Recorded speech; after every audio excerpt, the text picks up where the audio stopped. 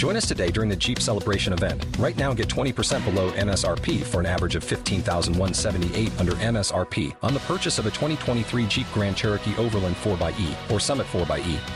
Not compatible with lease offers or with any other consumer incentive offers. $15,178 average based on 20% below average MSRP from all 2023 Grand Cherokee Overland 4xE and Summit 4xE models in dealer stock. Residency restrictions apply. Take retail delivery from dealer stock by 4/1. Jeep is a registered trademark.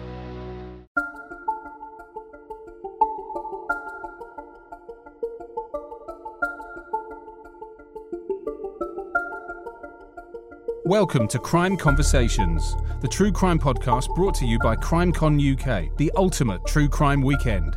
In the lead up to CrimeCon in London on September 25th and 26th, each week we're bringing two of our favourite podcasts together to find out more about their fascination with true crime. Each conversation will explore subjects including how they got involved in true crime, the cases that have stuck in their mind, the process behind their podcast, and what they think makes a great true crime show. We'd also like to say a big thank you to all those true crime fans who sent questions to ask our guests. To find out who we'll be featuring on the podcast across the season, and for more information on our London event, check crimecon.co.uk or visit our Instagram page at crimecon_UK. Let's find out who's on this episode. Hi, I'm Adam, host of the UK True Crime Podcast. Sure, I score 0 for imaginative titles, I know, but I've been covering a different UK true crime every Tuesday since 2016. Hi, my name is Mark Williams-Thomas. I'm a former police detective turned investigative reporter. I host the Detective Podcast, which explores major crimes which are either unsolved, including missing people and potential miscarriages of justice. Busy time at the moment. I think the lockdowns affected people in so many different ways, but what it has of course helped is the people who have been at home, enabling them to watch television and listen to crime podcasts. I quite agree, and documentaries as well, and YouTube. There's so much true crime content out there to keep people busy while they're at home, Mark, isn't there? Yeah, I mean, it's a fascinating genre, isn't it? I've lived in the world for a very long time now, and I think what has increased is actually the appetite. And as a result of that, of course, the broadcasters, the platforms where people can consume it and consume it in many different ways. So go back 15, 20 years, the only way you really could consume crime was on television. But now the platforms that enable it to be watched are YouTube, podcasts, social media platforms. It is really available to absolutely everyone of all generations. Yeah, and I think that's one of the big things for me about why true crime is so popular now. It's because a lot of people have had an interest, like me, from a very early age in true crime. But now with the internet and the forums, they can see that it's perfectly normal to have an interest in true crime, isn't it? And lots of other people who are normal, whatever that means, are really interested in true crime too.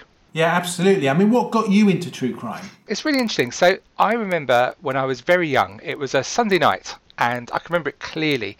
Me and my family, we'd just been listening to Radio 1. We'd been listening to the Top 40 on a Sunday evening. And afterwards there was the news. And the news was that they'd arrested a man who they believed was the Yorkshire Ripper. And I can still remember now the shock of my mum and dad and talking around it a little bit. You know, I think I was 8 or 9. And it stuck with me, that those words, the Yorkshire Ripper. It just sounded horrendous, and of course it was. And after that, I just started reading as much true crime as I possibly could. How about you, Mark? Where did it start for you? I think I first got interested in crime probably when I became a police officer. I don't think I paid a great deal of attention to it previously to that. I joined the police, age 19, became a special, then became a police officer, and did just over 12 years as a police officer, moving up to becoming a detective and working in murder and child abuse, really specialising in those two areas. And of course then I was absolutely hooked on major crime. You know, that's where my area of expertise is. That's where I've had the opportunity to both investigate and lead major cases. And of course the work that I do now just continues that interest I've got and uses my skills. I have to say the skills that you learn as being a police officer are quite unique, but they're also enable you to have the platform to do what I do now, which is in essence try and get answers for the many victims out there who still don't know what's happened either to a loved one or know what's happened to the crime that they're involved in. There's lots of ex-detectives out there, really solid detectives who've done a great job. How come you got into this career after being a detective that so many others haven't managed to break into? I mean, that's a really interesting question. I think it's about creating, I'm a firm believer that you create an awful lot of your own opportunities. You have to put yourself out, you have to put yourself into the right positions, and you need to go looking for those opportunities. And I do all of that. I network very well, but I'm also very determined. Nothing puts me off. And I will always go the extra mile in every piece of work. There's a very interesting saying that I used to have when I was in the police, is that if you want something done, you always go to the very busy person. And it's very true. Yeah. The amount of...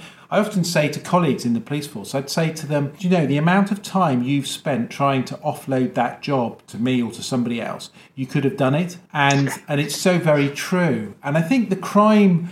There are, as you say, there's some incredible detectives, and some come out and move into a media career. I think by and large they don't. And there is still this big separation, I think, between the media and the police, and perhaps a lot of lack of trust. I think it's got better from the senior investigating officers more recently, who kind of understand a bit more how important the media is. But I do still think there's this big separation. And it's important there is a separation. But it's also important that they work together. I always see the media as being the eyes and the ears of the public. Interesting you say that you think they've come closer with recent events. Do you think it's almost an impossible task to be a senior police officer nowadays? It's an incredibly difficult one, yes. There's no doubt about that. The pressures, both internally and externally, are significant. And on many different levels, not just in terms of the pressures of solving a case, but the demands upon a senior investigating officer financially. Every single penny is now counted and allocated in budgets when you're leading an investigation. That means you're having to make very careful decisions in terms of what elements of an inquiry you can pursue. So financially, you might not be able to send every element of DNA up for analysis. You might not be able to do all of the follow-through inquiries that you want to do to bottom something out. It's a massive task. When I was talking to, I've got lots of friends in the police service still, and I was talking to a detective friend of mine the other day, and he says, the whole process now in terms of what is required from you when you submit a court file just makes the whole process so labour intensive and cumbersome that so many police officers just hate doing them. What a terrible way to be in. TV and podcasts and platforms are so full of crime now, but I still think we don't always go under the surface and tell the real story. We kind of get caught up in the crime, and that's important, and the impact on the victims. But I don't think there's that many podcasts that really pick deep into the finite details of an investigation and how difficult that is. I agree with you totally, and it's really interesting you say that, because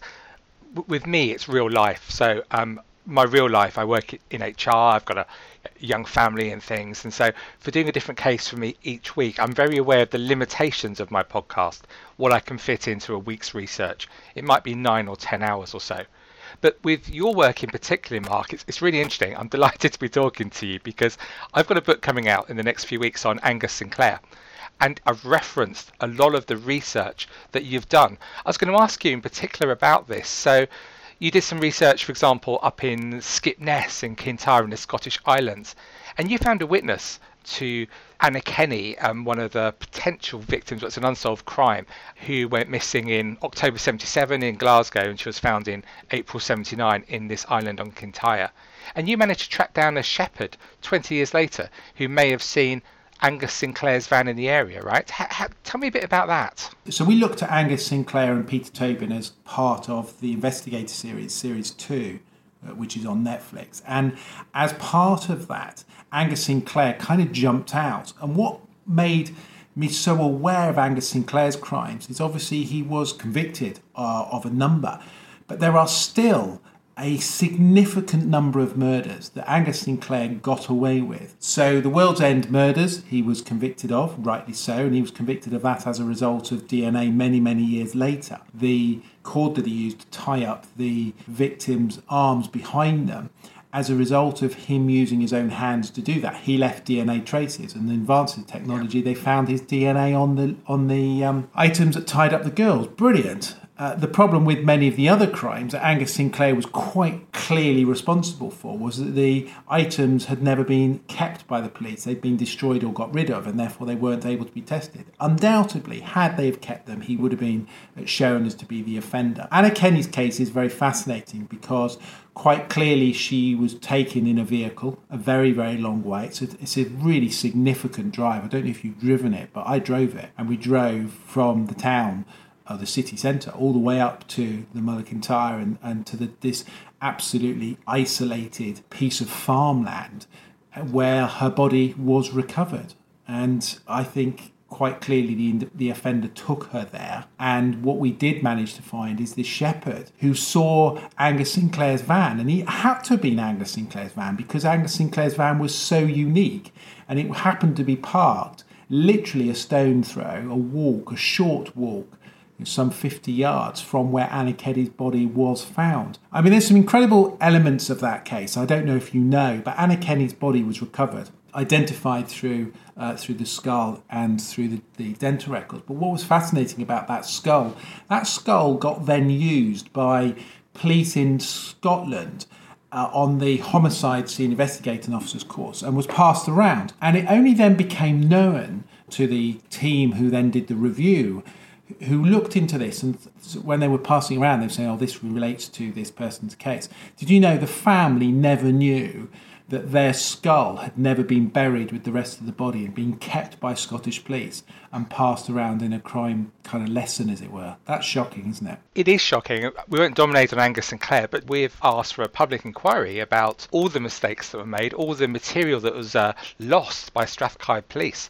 As you said, it means that the families didn't get answers, which of course is the key thing. It's why we do what we do, right? Give the families the answers they need. There's too many unsolved cases out there. I did a review last year, looked at unsolved cases, and there are far too many, and that's just unsolved murders, let alone the ones that are classified as missing but quite clearly have been murdered. I think this country needs to do an awful lot more to tackle those problems. The issue is, and forces have tried to do it, they've set up cold case review teams, but the longer a case goes on and it hasn't got any witnesses or it hasn't got any movement, of course the harder it is to then start to do a review. I think if you look at the pattern of crime, you'll see that there is a massive dominance of unsolved cases between the 60s and the 80s, and that's essentially because policing in those days was very different to it is now. Of course there's no DNA, there's no CCTV, the external factors weren't there, so it was much easier to get away with the crime, and as a result of that there was an awful lot of people. I mean, you look at Peter Sutcliffe, and I've got a programme that I'm doing on Peter Sutcliffe at the moment which brings out some fascinating new information. But the fascinating thing about Peter Sutcliffe is at the time of his offending, West Yorkshire Police was in an epidemic of murders. Not just West Yorkshire, but the north of England was in an epidemic of murders. Now, of course, it was being put to him that he was responsible for many, many more murders. Now, there is no doubt that he killed other people, but not to the scale of the people being put to him. There were other people committing those murders up and about around Yorkshire, Manchester, who have got away with those murders. And those people will be sitting at home. And I say this to all offenders. I just love the day, and I hope the day that comes that those people who think they've got away with it haven't. They get a bang on the door and the police finally come to arrest them. The one that really sticks with me at the moment is the disappearance of 19-year-old Leah Croucher in Milton Keynes. She was last seen in February 2019, but tragically her brother Hayden took his own life in the November. Such a sad story. I mean, I went and did a report on it for this morning, ITV This Morning, and I met Leah's parents and also spoke with the senior investigating officer that was leading the inquiry team. I mean, it is a fascinating case. She was in a relationship, she was seeing this person who was older than her, and there was a discrepancy in terms of how much she was in love with him and what attention he was paying to her. And that's obviously where there became a problem with the brother, and it all became a bit of an issue. But what's fascinating about that case is the police have no idea They have absolutely no idea. They've done all the searches, they've looked around. There's an awful lot of water around that area. So they did go looking around that area, but they were absolutely unable to find anything that gave any information about where she is. Tell me, all these investigations you've done and the things you've found have made a real difference to people's lives. But what moment of your career in true crime are you most proud of, Mark, and why? I don't think it's fair for me to say any particular case because I get so invested in all the cases that I work on, and I work really hard. For every single case, there is something about them which I feel makes a difference, and that's why I do it. So, for example, there's a young girl who was murdered, and we were looking at that case in relation to Peter Tobin and Jessie Earls, the girl, and it went through a coroner's court, and the coroners ruled that it wasn't unlawful killing. It was an open verdict, and the parents were saying this is absolutely murder. Now we've managed to get, after huge amounts of work, really hard work, we've managed to get the Attorney General to turn over the initial inquest, allow the case to go back to the High Court, and we're asking for exhumation of that body and a number of other tests. Now that is so rare. So that in a way is huge success, but it goes on behind the scenes. My Jimmy Savile investigation, I mean, look at the change that created across not just the UK, but around the world. It created a tidal movement in terms of attitudes towards sexual abuse. And I think we all do our own thing. I think the podcasts that you do create awareness of people. And I think it's really important. What we have to do, and I think as podcasters, as investigators, whatever role we're performing, I think it's a really important one to keep these stories, these cases alive, who for so many get forgotten. And I often say to people, and I deal with an awful lot of families, I say to people, do you know what? It doesn't get any easier. It becomes different, but it doesn't get any easier. And if anything, it gets harder. And I'll tell you why, because when you initially lose a loved one, the police are all over there, the press are all over there, you've got lots of positivity, they'll catch the offender, they'll get justice, you'll know what's happened to your loved one. But when the answers don't come in, and those weeks become months, become years, become decades, your hope drops. And for so many of the people, that becomes harder and harder. And what ends up happening for many of them is that they'll think, well, they don't have any faith that they'll ever get any answers before they die. And therefore, they are left in the worst kind of position. As well as producing your own work, what do you tend to watch or listen to, Mark? What are your favourite true crime content out there at the moment? So I'm a bit of a junkie, really. I go through stages. So at the moment, I'm in a middle of editing two programmes, my next two programmes on ITV and Channel 5. So I'm massively busy. But when I don't, I kind of get consumed a lot by... I love dramas on TV. I love watching dramas. So the likes at the moment, I thought Grace was good. Of course, Line of Duty. Who doesn't like Line of Duty? Absolutely brilliant. I mean, I've got a long-term relationship with World Productions who make Line of Duty. John McKeown is just a brilliant writer.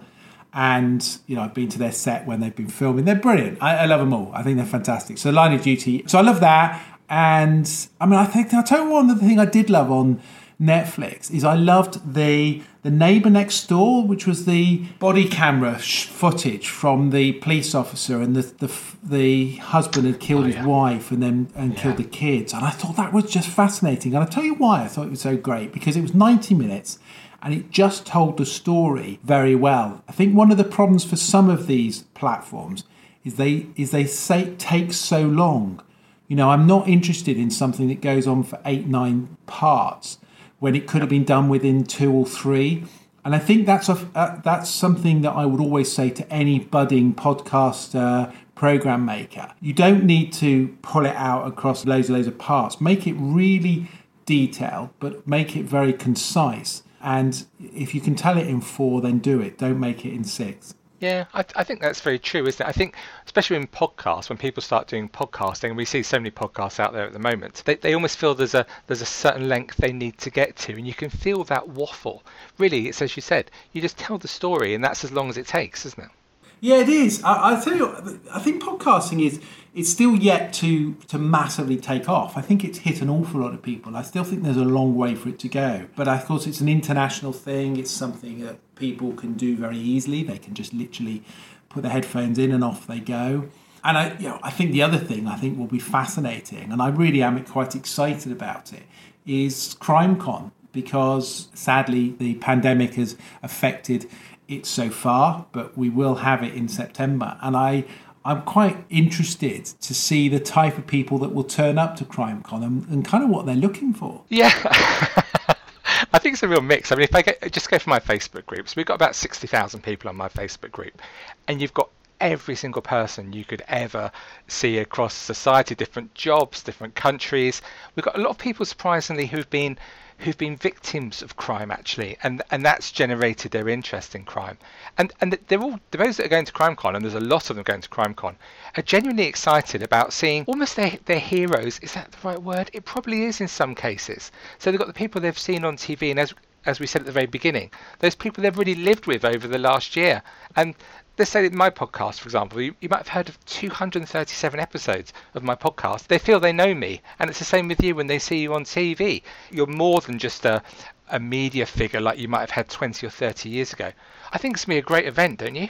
No, I think it's fascinating. I think you're right. I think there's an awful lot of people who have been victims of crime who come and watch or come and try and find out a bit more in terms of crime on a broader scale. But I think it fascinates so many people. I remember Radio Times did a little article off the back of my investigator series, and they were basically saying that the majority of the people that watched it were middle-class women and around 40s and 50s. And I do think it is a very interesting dynamics. I do think there's a huge female consumption of crime, perhaps slightly more so than men, but I do think it's opened up now. I think because of the different platforms that you can consume crime over, I think it's got a wider audience rather than just adults. I think a lot of children now hugely consume it because they use the platforms of YouTube, the podcasts, and of course the Netflix and the Amazons. Are you on TikTok yet, Mark? I am on TikTok. Do you know I do TikToks? It's a bizarre thing. So I thought I won't do TikTok. No one would be interested in what I do on TikTok. So I started to do TikTok. I've not been on it very long, and I've got 30,000 viewers, and most of my TikToks get about 150,000 views. So wow. I don't do many, but I do. When I do them, I tend to do them about things that are quite interesting, and I think people find them quite fascinating. It's really, I suppose, it's the continuing evolution of true crime, isn't it? From being the no access 20, 30 years ago to this. So it's becoming mainstream, isn't it, in so many different ways that we've touched on today. Oh yeah, I mean nowadays, the blue light is the way of so many channels. I mean it's great telly, isn't it? You've got suspense, you've got intrigue, you've got detail, you've got characters, and if you can just put a camera in with a police force and you can do that, well, it's pretty cheap as well, isn't it? Technology now has moved further forward. Most people now, on some level, could probably be a journalist. Some of them be pretty terrible, but most people now have got access to a mobile phone, which you can very quickly turn into a camera and report the news. And we've seen that when we've had major incidents develop, particularly terrorism stuff, where people on the ground almost start reporting the news. And so the whole news story coverage is very different now than it was, I think, even 5-10 years ago. I was speaking again to Chris Summers, who's going to be at CrimeCon as well. He's a crime reporter.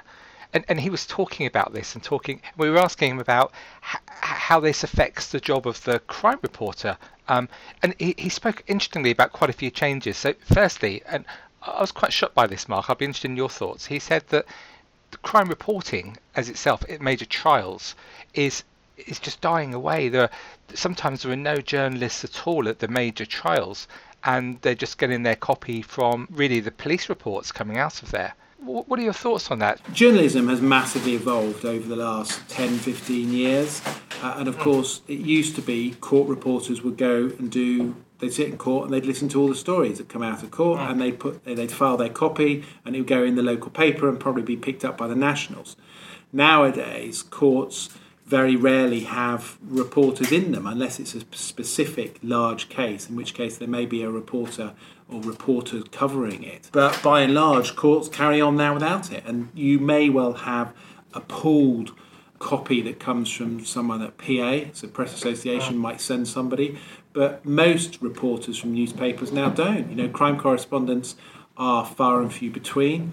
Sadly, most journalists now on a lot of the big newspapers just sit in front of a computer, and that's how they get their story.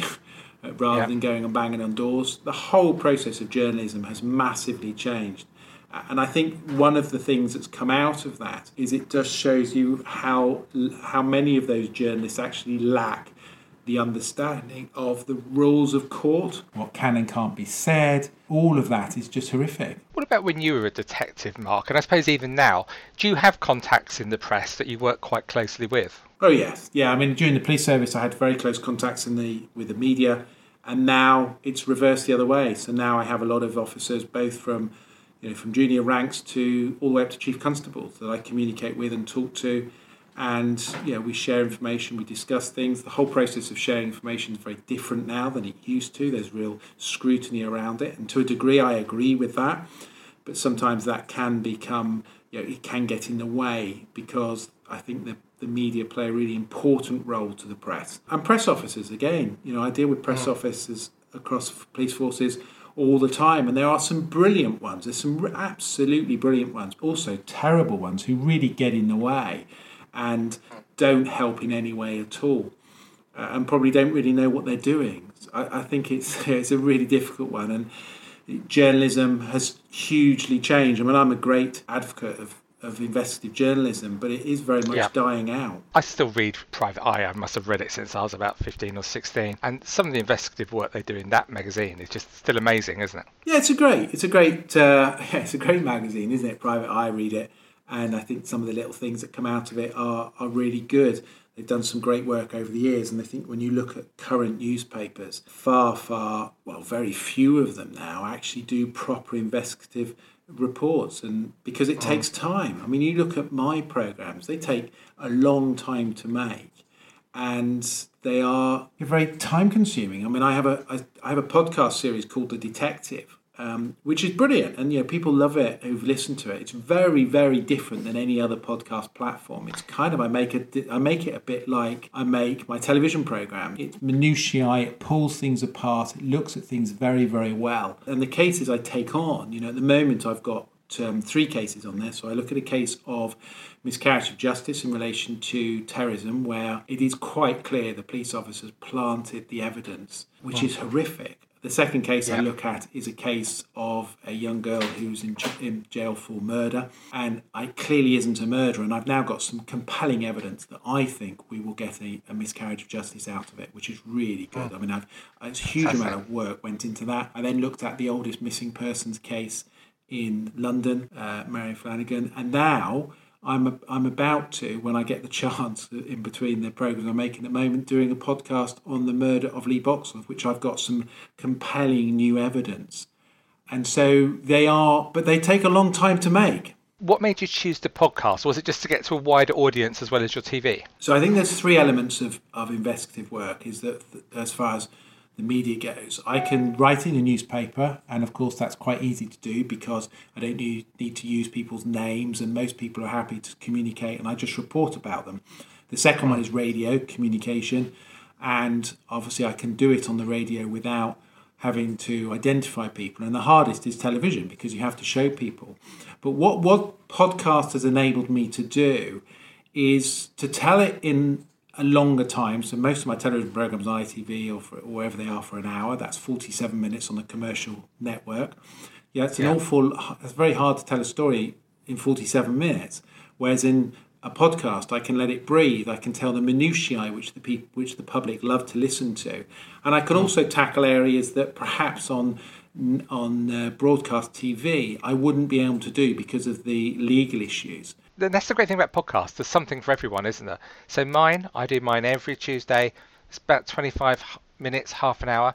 And sometimes I have to be realistic about what I can achieve. What my listeners want is consistency every week. They want to hear the same sort of approach, the same sort of way I talk about cases. And they want good research. Of course they do. They want interesting stories. They know that they can listen to me for half an hour. And then another time they can go and listen to you over a series of points and get something very, very different. But it's still true crime, isn't it? How do you choose your cases? No, so I find things that interest me. So what doesn't interest me, I'm not really interested in the big stories, the big serial killers. What interests me is somebody who comes out of a pub, turns left, walks 300 yards and walks into a situation that they could never have foreseen happening.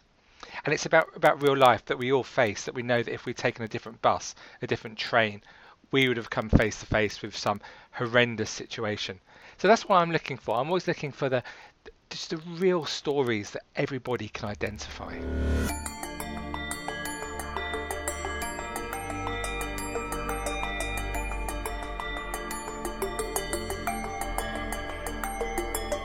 Thank you for listening to this special episode.